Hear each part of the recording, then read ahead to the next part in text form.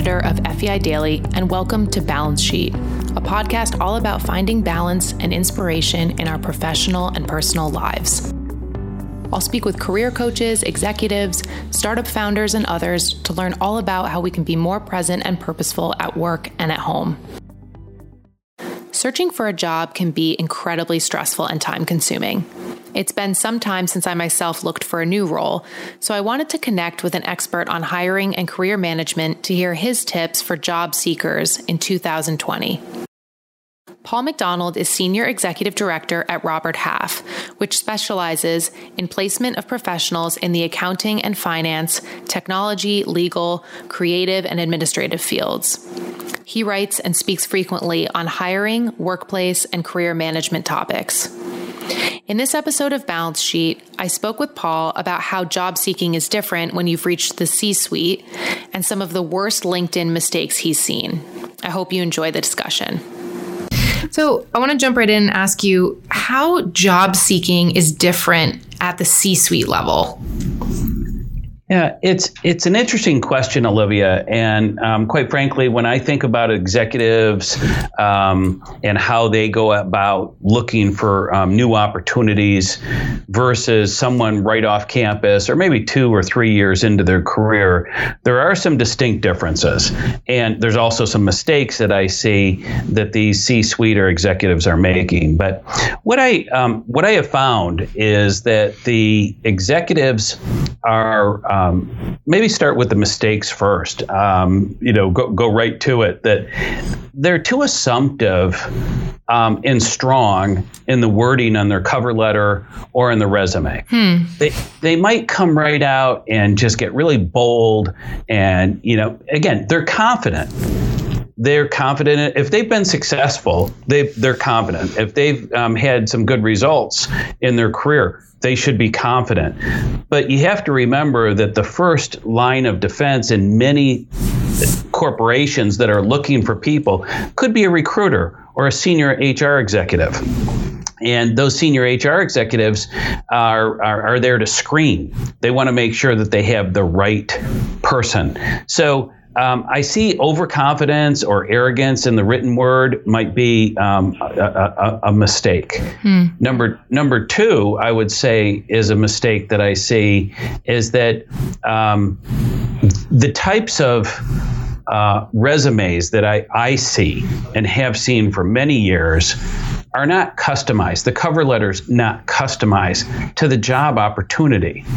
Now, I know that sounds, you can't have a resume for every occasion, but if it's really something that you've sought out and there's an opening that you've heard about, there's a way to find out about the culture of the organization, the objective of the functional role that you're applying for, the people that you'd be working with. You can find all that out today, usually through the LinkedIn, or just doing research on the internet, or through your own network. Right. So I encourage you to at the very least, customize that cover letter. 3, the type of networking that a lot of executives are doing today is different than what was 10 or 20 years ago. But what I mean by that is there's no online persona by a lot of executives that I see.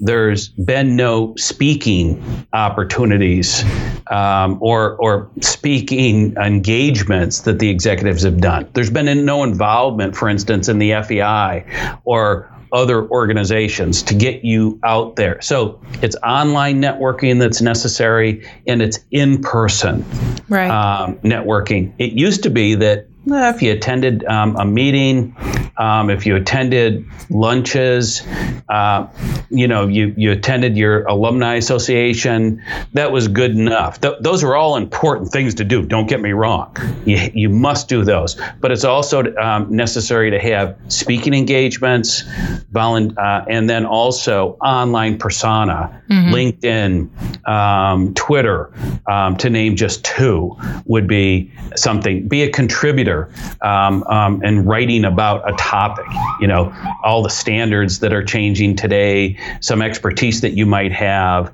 either a hard skill or a soft skill that you're trying to, talk about, some regulatory changes. Those are things that I see right off the top of my head, Olivia, that are mistakes. So turn those into opportunities. Make sure that you're customizing your offer, your cover letter. Make sure that you're not coming off as arrogant in the way that you're referring to yourself, or the way you are maybe be too demanding in the way that you're asking or demanding an interview. Bold is okay, but overconfidence is, not going to make it through the process. Yeah, it's a thin line. Yeah, it really is. So you mentioned, having an online presence using Twitter and then also networking online. So I know that, that's a big way that interviewing and just job seeking in general has changed. What are some other observations that you have about how the interview process has changed over the last 10 years? Well, it's, I think that when you look at the interview process itself, it is about, making it through the first line, and it's making it through that human resource executive that probably is going, most likely going to do the screening for someone at the C-suite. Right. So you're speaking to another, senior person. However, they're in HR. They're making sure that you're a cultural fit. They're making sure that you've got the soft skills. They're making sure that you're got the functional expertise, even though they're not a functional expert. That part really hasn't changed. What has changed is maybe some of the questions that they're going to be asking could be a little more behavioral than they were, 1 or 2 decades ago. And the other thing that's changed is don't assume that they don't have a say. I think that's where I've seen a mistake being made in the past, is that, a CFO goes in for an interview, they meet with the second most senior HR person within the company. They assume that this person's just a gatekeeper. Right. They answer yes, no. They're not that prepared. They haven't done the research like they should. They're being a little assumptive. Maybe they're being condescending. That's not good to do. It's really not good to do. Not taking that first line seriously. You have to take the first line seriously. You can't assume that you have a relationship, just because you have a relationship with the CEO that you're going to ultimately be working for if you get the job. You can't assume that nobody else is important. Right. And I've seen this mistake being made in the past, and you might make it to the CEO interview because you do have a relationship. But when it comes down to scorecarding and everybody is at the table, that HR executive might, be the vote that you don't get that costs you the job.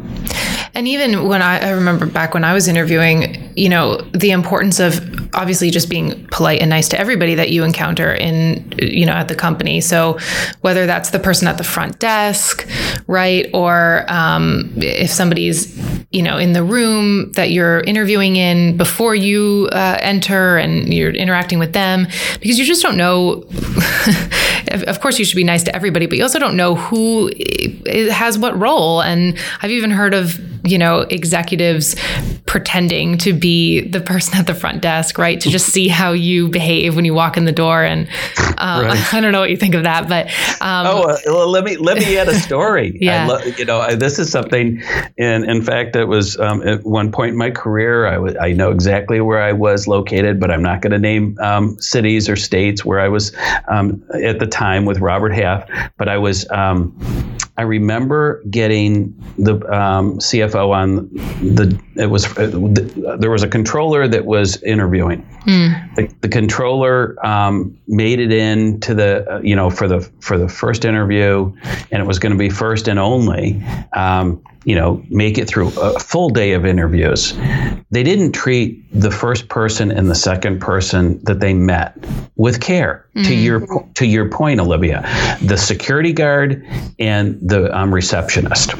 The security guard was actually called by the CFO. And the receptionist weighed in also with the CFO, their opinion, because they were asked by the CFO, what did you think? Mm-hmm. They had been there 25 years, right. each of them, and they were trusted. And to your point, treat everybody in the right manner. Yeah. You never know who has a vote, and that costs that controller the job. Right. Just because of that. And I learned that a long time ago. I was president of the Accounting Society, Business Society at university, and we had an executive very successful CEO of a Fortune 500 company, and he treated everybody on campus that day with care and a sense of humility that never left. Mm-hmm. Me personally. So sage advice from a number of people and experience that I've had that, just treat everybody the right way. Yeah, absolutely. That shouldn't be a hard thing to do, but unfortunately it is. And it's maybe even harder, at that level, at that C-suite level. You talked a little bit about overconfidence and arrogance. And so it's important to go into those situations with some humility, right? And kind of yes. check yourself a little bit.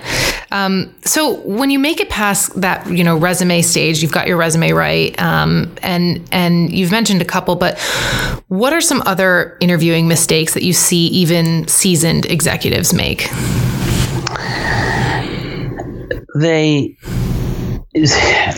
Again, going back to doing the homework on what some of the issues are that the company's facing, right? And be able to speak to how you solved those in your career. Mm-hmm. For instance, CFOs are being, they're strategic advisors today, and there's, depending upon the size of the organization, some of the CFOs are all, they're strategic advisors as well as tacticians, and depending upon how strong the accounting department, finance departments are. But say it's a mid-sized to larger company, and you're going in. Be able to speak to the issues. Mm-hmm. Business transformation, technology transformation is a big one. What have you done? How have you brought it in on time and under budget? What were some of the ways that you got it accomplished? Right. How have you met the compliance and regulatory environment that you're facing in today? And be able to speak to that. What are some of the tactics that you helped strategically move your organizations in the past forward to move it through this? If you haven't done the specific issue, then you should be looking at doing your research before you go in on how you would solve it. And how you would use trusted advisors, how would you use subject matter experts to help you through that? And then ask and maybe find out who's on staff, if you can, and what departments are on present already that might have some expertise to help you move through those issues. A big one today that's facing all boardrooms right now are staffing, engaging staff, upskilling, retention. So speak about the people issue, but also in addition to that, there could be cultural challenges. And if you don't have it today, what would be the cultural issue that could be faced, and how have you moved companies through those challenges? I think doing the research on what's important to board members today, or when you board of directors, and there's a ton of being published today on, is it culture, is it retention, staff attraction, technology? What's important to boards, and how have you participated in solving those or meeting those challenges with your employers? Mm-hmm. That's key. Yeah, that's a great point. Just curious about, interviewing at the C level, because obviously I'm not there. How many rounds of interviews are they looking at? Like, how many levels can they expect to kind of go through in your experience? It's all over the board. Yeah. If you're dealing with an executive search firm, if you're dealing with senior level recruiters, they'll be able to advise you on what the expectations are. So, in general, you're going in cold and it's not an executive search, but, you've heard of this opening and you networked in. Mm-hmm. You might expect, first line interview with human resources. That could be video, that could be telephonic, that could be in person. Then it's meeting the individual that you'd be working for, in addition to some other probably peers that you would interface with, that you would be collaborating with, that you'd be part of the team, if you will, the executive team. Then it's most likely a board member or two that you'd be interfacing with. Assuming it's a CFO, you'd be speaking to the chair of the Finance and Audit Committee, and again with the CEO, if that's who you'd be reporting to, maybe another board member, and then there could be the final offer meeting that could come, and be in person. So I don't know if that's 4 or 5, not out of the question. Sometimes it's 3, depending upon the size of the organization and the nimbleness of the executive team. Right. And if the expectation is that you were to physically be there for all of those interviews, do you think it's ever appropriate to push back? And I don't want to say push back, but ask if perhaps one of them could be over the phone or via Skype, or is that inappropriate? Well, I think that it's not it's very acceptable to try and, if you're engaged with your employer right now, everyone's busy. Everyone's busy. So, if, again, done the right way, not in a too demanding way, it's not inappropriate at all to ask for some flexibility. Yeah, because that's a lot, as you said, if you're engaged with your current employer, that's a lot of time away. Right. Hard to navigate that. So you mentioned cultural issues before, and I want to kind of look at the flip side where, you're hiring for a leadership role. And culture is really important. So I want to know what are some of the important questions to ask from the interviewer perspective to get a sense of if the interviewee is going to be a good cultural fit for the company. Well, you can find out, again, I'll lean on what's available in the internet world. You can find a lot out about a corporation and culture by just doing a little research on some websites. So I would say to anyone who's interviewing, do your research in advance. It doesn't take much time to go in and do that research. And then also, you may have hired somebody from that corporation in the past if you're in human resources and you're going to be interviewing this person. Mm-hmm. So go back to those notes. Maybe go back to that person without breaking confidentiality, and find out a little bit more about the company. Right. And then you're prepared. And then the types of questions to try and probe is, again, those open-ended questions of, tell me about what the culture journey has been like over the past 3 to 5 years at your organization. Mm-hmm. What have you done to impact it? Is culture within the top 3 or 4 objectives that you have as a C-suite executive? And how does the board feel about where you're putting it in terms of the priority? Right. Tell me a little bit more about that. Probing questions like that, in addition to the research that you've done, probably tell you a lot on how that person's been affecting and managing. Again, culture doesn't move like a sports car. It's more like a ocean liner. It moves slowly. It's not nimble, but it takes quite a while to move the needle and increase the culture. So there's, executive culture, mid-level management, right down to first line, and you can gauge that. Things that you'd be looking for. Are they doing surveys? Are they doing pulse surveys? Are they doing annual surveys? Just to get the tone. Are they anonymous? To get the tone and the temperature of what's going on. And there's a lot you can probe into, and we could, there's studies done on this, but those are just a few ideas. So when it comes to, I know that in-person networking is still really important, but obviously online networking is hugely important today too. And I'm sure you see a ton of LinkedIn mistakes. So I want to know what some of those are. And if you have some LinkedIn tips, I'll just say personally, I'm terrible with LinkedIn. I know that I'm not using it the way that I should. I am a writer, and so I should be probably promoting the content that I'm putting out there on LinkedIn, and I don't. I know that's a mistake, but I want to hear some other mistakes that I'm probably making, and some things that people, especially at the C-level, should be doing with their LinkedIn profiles and just with their LinkedIn activity. Yeah, I would say that I gave a presentation a number of years ago, and I asked the audience of CFOs how many were on Twitter. One hand went up out of about 60 people, and this was 4 years ago. Wow. And then how many people are on LinkedIn? And about a third of the audience raised their hand.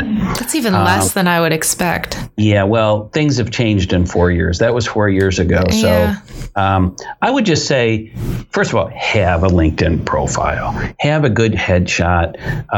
Have a good, opening statement of who you are, what you've done. Fill out a profile. Number one. Link in to people that you know. Send the invites. Create an online persona. That's number one. Okay.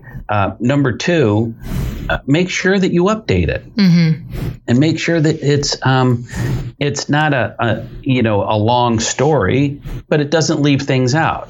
It shows that the positions you've had, what you've accomplished, what board positions you might have, both voluntary and maybe there's some paid boards that you have in there. What speaking engagements you've done, and then promote yourself. What conferences are you going to?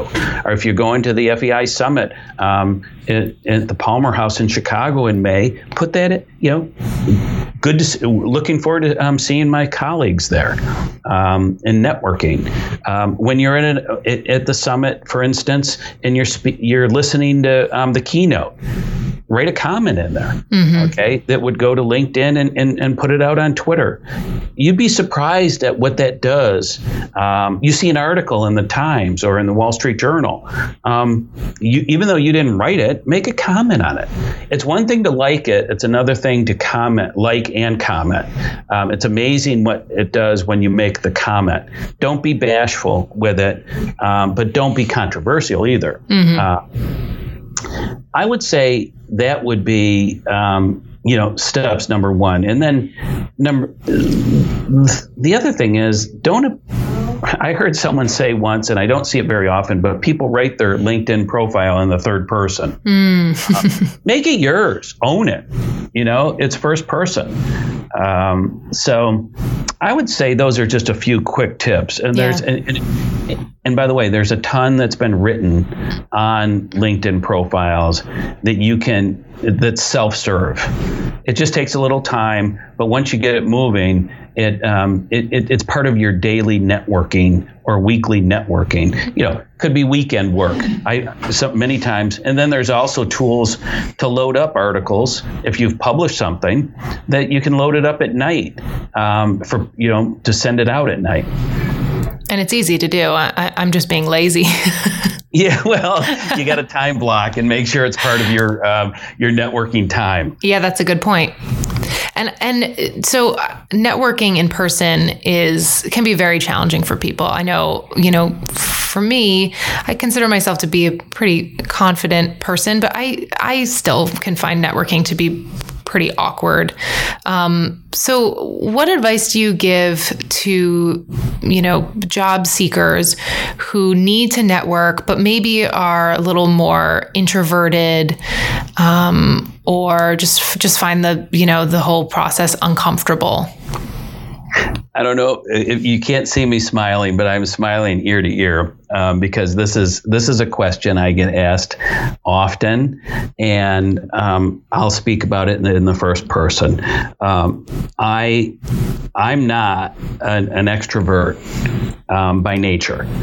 I studied accounting in school. I started as an auditor. I learned to be. I learned how to speak from a number of people I observed. I always try, and so I would advise everybody, play to your weakness. Play, just like anything, you have to practice. If you don't like speaking in front of a group, and you haven't spoken in front of a group, practice, but do it. And then step out of your comfort zone. If you don't like going to networking events and going up and you'll show up when the speaker's about ready to speak, as opposed to 45 minutes early to shake hands and say hello. Show up 45 minutes early. Mm-hmm. Put yourself out there. Don't always go to the people that you know. I'm so guilty of these things. Well, okay. I'm just, I'm not pointing fingers, but I'm sharing my experience because this is what I've learned over the years. To go up to the person who isn't speaking to somebody, to go up to the group of two people that look like they're having a conversation and said, "Do you mind if I join in?" Breaking the ice is the hardest thing to do, but once you get in there, you're going to relate, because specifically if you go to networking events that are, they could be the university you went to, you have something in common. You have something in common with other chief financial officers. If you go to an FEI chapter meeting or an event, you have things in common. So that's the icebreaker right there, but it's, putting yourself out there, and I'll just say practice. Yeah. It takes the ability to step out of your comfort zone. I speak to this often to college students, but it's amazing. These college students then get into a rut and don't practice it after they get out into their career, and they get stale. Mm-hmm. So it's something that you have to stay on top of. And just a few words of wisdom, but I wasn't that person, but I always took the opportunity to do something in my life that would allow me to flex that muscle and to get in better shape as it related to networking and speaking and things of that nature.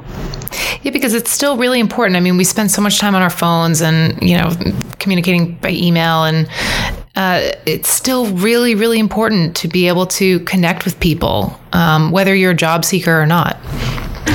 Well, as I say to individuals, if you have a great online network, that's wonderful. Mm-hmm. But what do you do with it when you get in person? If you're the introvert and you're going to stand in the corner, it's your opportunity to maximize that online network by speaking to people and sharing your wisdom in person. You can only get so much through online.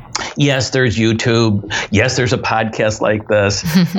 But it's not the same as being in person. No. So getting in there and speaking with people and talking about issues with an open mind, and back to that humility piece. Show humility. Don't show too much arrogance. But we're all confident, right? We know our stuff especially at the C-suite when you've been in your career for so long. But there's in leadership, you're going to need these skills. And back to the point I think you just spoke about is, they're looking for people that can be leaders at all levels. Right. Can you connect with first line, mid-level, executive, and board level? Can you connect to the outside world if you're a spokesperson? lessons that I've learned by being a spokesperson, connecting with the outside world. It's not just internal. If you're publicly traded, they're looking for individuals that connect with the investment community.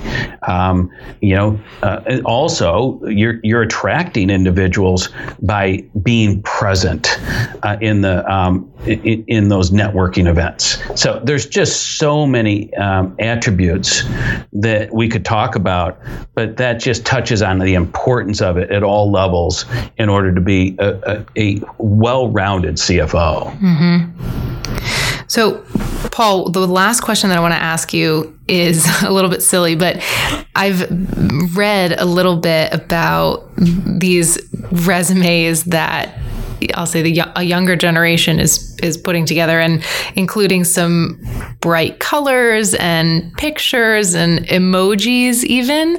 I don't know if you've encountered any resumes like that, but I want to know your thoughts. Is this the direction that resumes are going? I would say it depends on the function. Mm-hmm. I review a lot of resumes. I started my career recruiting for finance and accounting, but I've been involved with finance and accounting, technology, creative marketing types, legal, and senior administrative types. I've seen a lot of different resumes. When I first started looking at resumes in the creative and marketing area, I saw some things I never would have dreamed. I would say, but that's the norm today in those functional areas.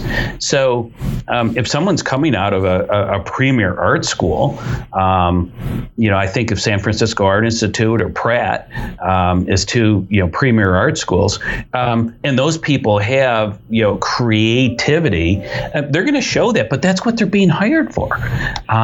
They have to be creative. So I don't know if I've seen emojis, but I've seen portfolios. I've seen different colored photos. I've seen LinkedIn profiles that I never thought I'd see, and photos. But quite frankly, that's the norm in that functional area. Now, let's talk about finance, accounting, technology. No, I don't see that, quite frankly, as being the norm. So every functional area has their standards. I've seen mainly in finance and accounting, analytical people, technology people. It's there's standards out there, and I don't see it the same as a creative person. Mm-hmm. Mm-hmm. That's fair enough. Okay, Paul, so I'm hoping that you can share a podcast that you're really enjoying right now with me and our listeners. Yes, right now I've been a subscriber to Future Proof with Bill Sheridan and the Business Learning Institute. I've been a subscriber for a while, and there's a number of most recent podcasts that I've been listening to. It comes out, I think it's weekly that is published, but the latest one is Don't Panic: the questions you need to ask yourself about coronavirus. And with all the panic that's going on right now and the disruption in business, people working remotely, there's some good tips here about the questions you need to ask yourself about coronavirus. There's good information here on this podcast with Bill Sheridan and others, but I'll be honest with you, you have to filter in the general public what's going on with other information that I'm getting. Not on this podcast. This is a good one. Good information from Bill and the team. So I just thought I'd mention that. Okay, great. Yeah, that's very helpful because unfortunately, there is a lot of misinformation out there. And so I think I am grateful, and everyone listening will be grateful for that kind of vote of confidence. Yes, it's right. There's a ton of information that's available, for us in every area of our lives. But for right now, that seems to be a good area for me to go to get good information. Great. Well, thank you again, Paul. You're welcome. Thank you.